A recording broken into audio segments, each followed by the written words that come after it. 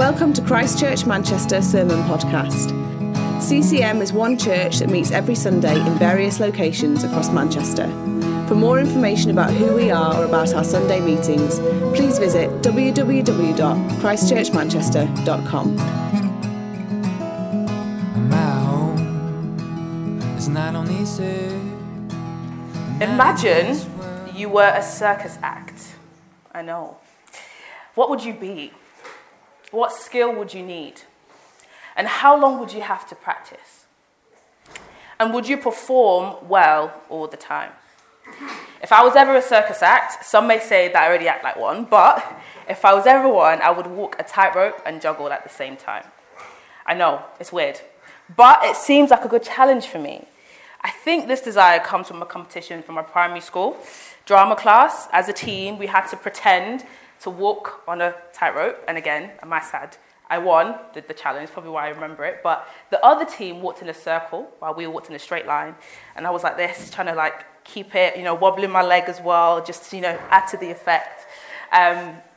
But they walked in a circle, so it wasn't really, real. So anyway, we won. We maintained our balance and we shook our knee in intervals to add to the performance. Perhaps it comes from there. Perhaps this is where I'm getting it from. Or perhaps it comes from my desire to be in control, to hold all things in balance and act like a video I watched on YouTube called Bat and Bag Circus. And he did this, guys. He juggled and walked on a tightrope at the same time for 3 seconds, but he did it anyway. He kept his balance and he held it all together. I think this is the same appeal when I go shopping. And I'm adamant I don't need a basket. I pick up some fruit, and then I pick up some kind of protein, chicken or beef, and then I remember I need butter or a dairy product, and then there's something on sale, and then I could eat after I finish the shop. And I'm in the freezer section, and then you get the drift. After I get to the freezer section, it's all over. I give in and surrender, and I grab a basket. I'm disappointed and disgruntled because I truly believed that I could hold everything together. As I'm sure some of you do too, when you're carrying the shopping out of the car and into the house. You don't want to make 2 trips. You can just hold it all together. But more personally, perhaps you felt that this week. You have tried to hold things together without God, and it's just been slipping through your fingers like water or vapor. If this is you or not you, I'm going to encourage you to lean in for the next 25 minutes or so. Because in Genesis 3, we come to learn and know about God, the only one who can hold all things, and in him all things hold together. We also learn about Adam and Eve, 2 people who, like me, could not hold things together. They could not hold 2 things in balance. Let's read Genesis 3, 7-8. Then the eyes of both were opened, and they knew that they were naked. And they sewed fig leaves together and made themselves loincloths.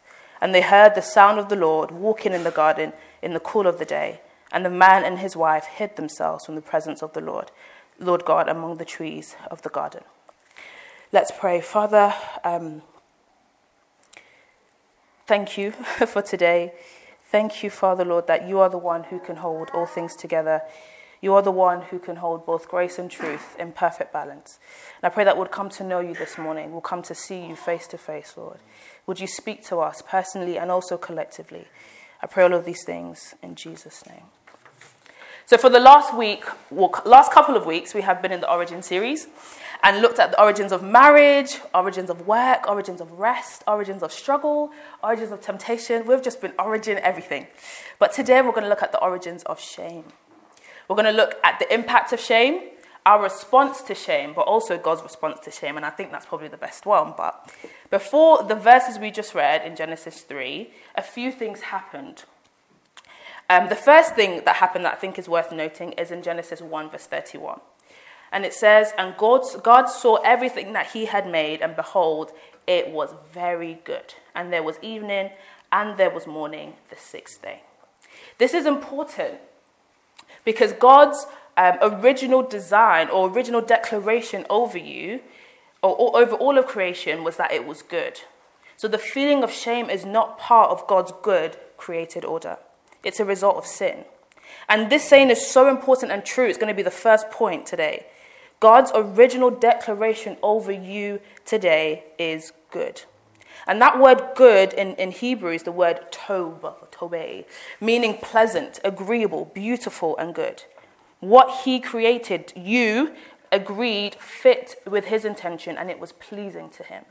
It was so good and pleasing to him that he rested. He enjoyed what he had created on the seventh day. As David Schrock puts it, the goodness of creation explains why and how God can rest on the seventh day. Since his work is complete, there is nothing left for him to do. And since it is very good, he intends on that seventh day to enjoy his creation. And of course, this enjoyment is short-lived, but it is indicative of what God will do for eternity when the work of Christ's new creation is completed. The goodness of creation includes men and women made in the image of God, and it's God's desire for it to be like it was in the beginning. And this is something we'll come back to, but it's important because the message of shame is completely antithetical to God's original declaration. It's like when you get a new iPhone and you're enjoying the iPhone and it's nice, it's great. All these features that you're finding, the camera, the loop button, it's amazing. But then after that, you find a bug and you're like, what's going on? This is not what I planned. You find a bug, you find a glitch in your phone. It's a bug, but it's not part of the feature. And in the same way, shame is not part of the original design that God had in mind for us. It's a belief that does not bring life, nor does it encourage spiritual formation. It condemns and it rejects. And it's not the voice of God. And it's worth just stopping and speaking to you guys personally today to say that if you're believing that God is angry with you or disappointed with you or disgusted at you or that you can't come to him, it's not the voice of God. His desire is for you and he loves you. And another thing that happened before Adam and Eve knew that they were naked is recorded in Genesis 2:25. And it says, "And the man and his wife were both naked and were not ashamed." Again, this is important because it means that they had no problem with being naked. In fact, they were not ashamed of being naked until what happens in verse 4 to 6. And I think this is relevant because it means that there was a time with God. There was a time when God and man dwelt together in harmony without feeling the consequence of sin. It also means that it's possible. It's possible for our relationship with God and one another to be pure and freeing. So something happened between chapter 1 and chapter 1 and the end of chapter 2. And it's something called the fall. I don't think I've got it up there, but I'm going to read it. It says, verse 4 to 6, "But the serpent said to the woman, 'You will not surely die. For God knows that when you eat of its fruit, your eyes will be open and you'll be like God, knowing good and evil.' So when the woman saw that the tree was good for food and that it was a delight to the eyes and that the tree was to be desired to make one wise, she took of its fruit and ate. And she also gave some to her husband who was with her, and he ate." So the fall is where even then Adam ate the fruit, believing the deception and consequently sin entered the world, and their eyes were open. Shame is the imposter that enters as a result of sin. They knew they had sinned, and they knew something was off. They knew something was wrong. They knew something about themselves that was concealed from them before they ate the fruit. And that leads me to the second point of this message. Because of sin, we are flawed. After eating the fruit, they had an innate feeling that something was off, that they were frail, that they were dirty. We feel shame as a result of our sin, and it's no surprise that the more the more aware you become of your sin in your life, the more shame you might feel about it. For example, if a child doesn't know it's wrong to take your phone and break it, they are free to use it as a hammer, right? But once they're aware that breaking and abusing an object is wrong, they're quick to scan the room to see who noticed, to hide or run away from the mistake that happened.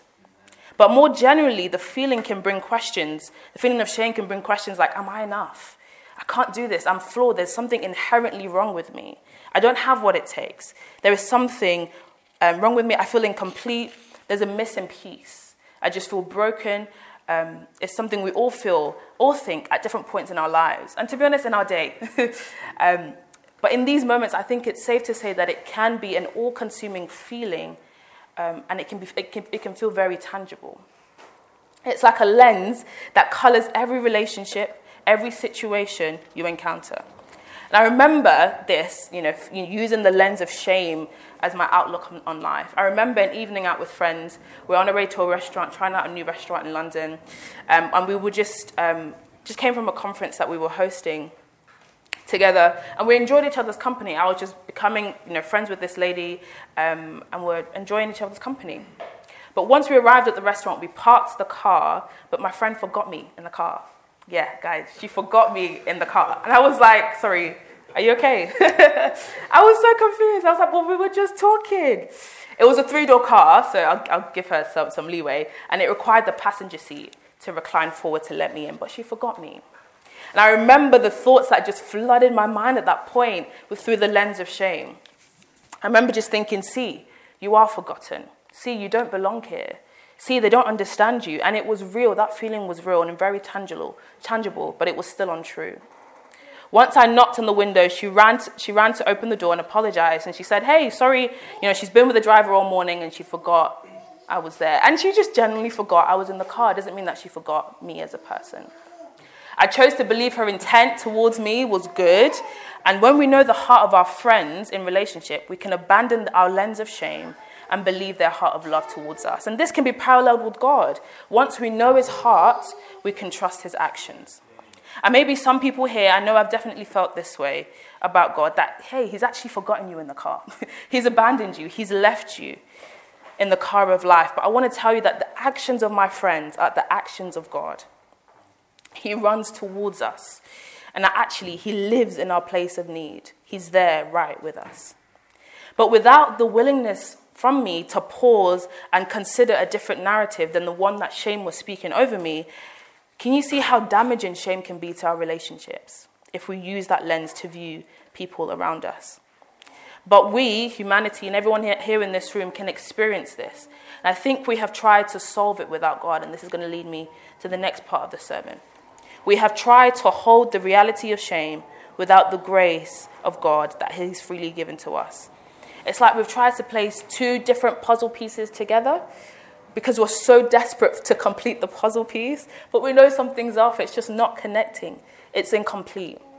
And the first human solution we see in the garden is in verse 7-8, where it says, Adam and Eve sewed fig leaves and hid themselves because they knew they were naked.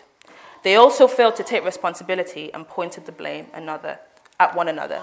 And I believe this is a common response that we all do to the feeling of shame. And this leads me to my third point. Our solutions are inadequate.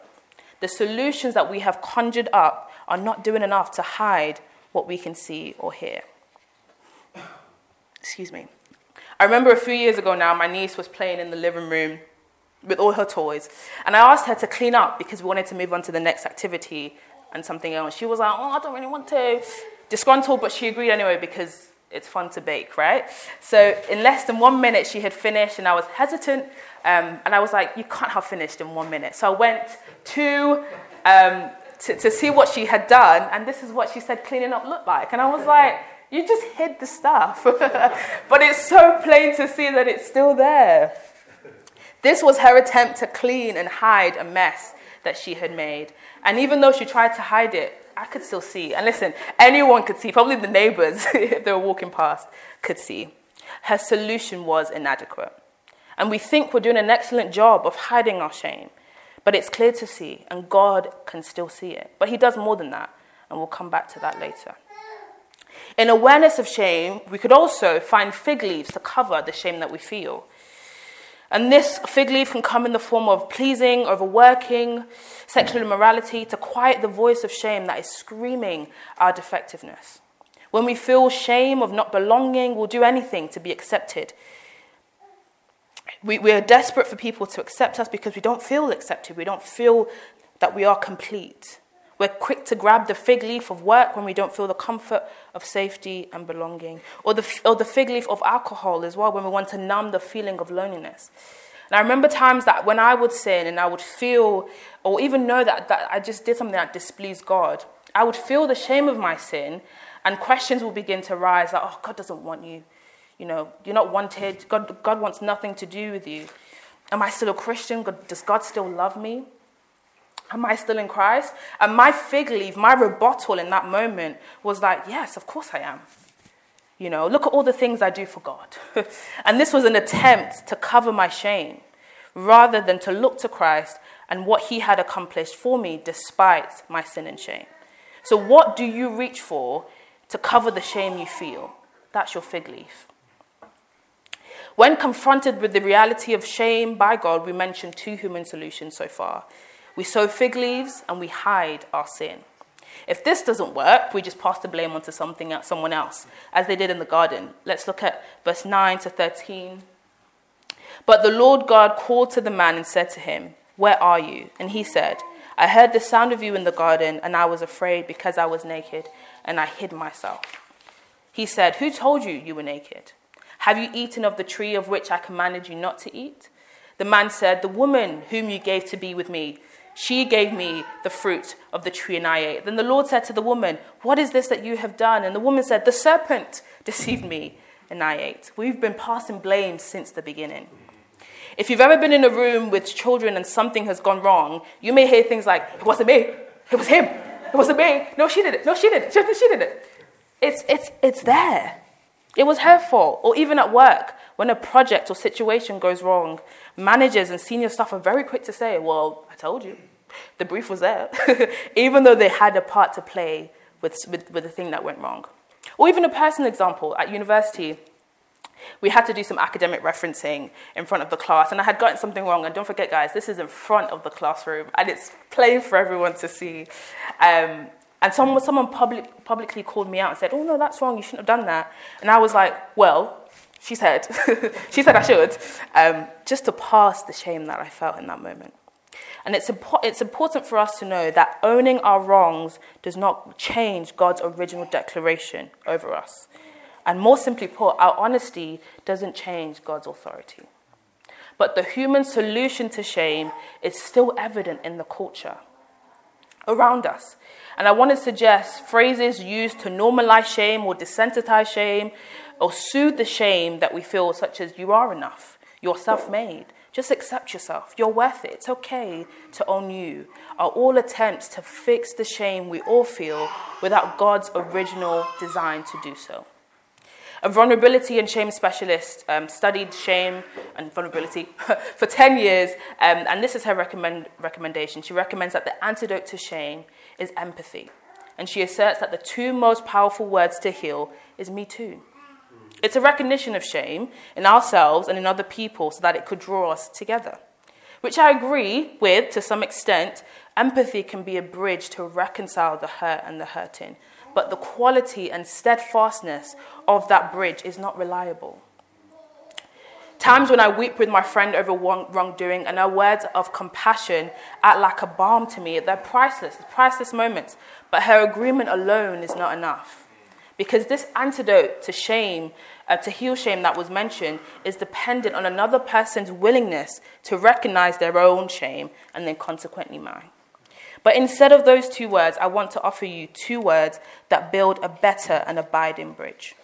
Two words that build highways and roads that lead to a better kingdom and a greater king. Two words that invite us to look up and not within, or without, as a remedy of shame, and it's these two words: but God. Ephesians 2 verse 4, but God, being rich in mercy, because of the great love with which he loved us.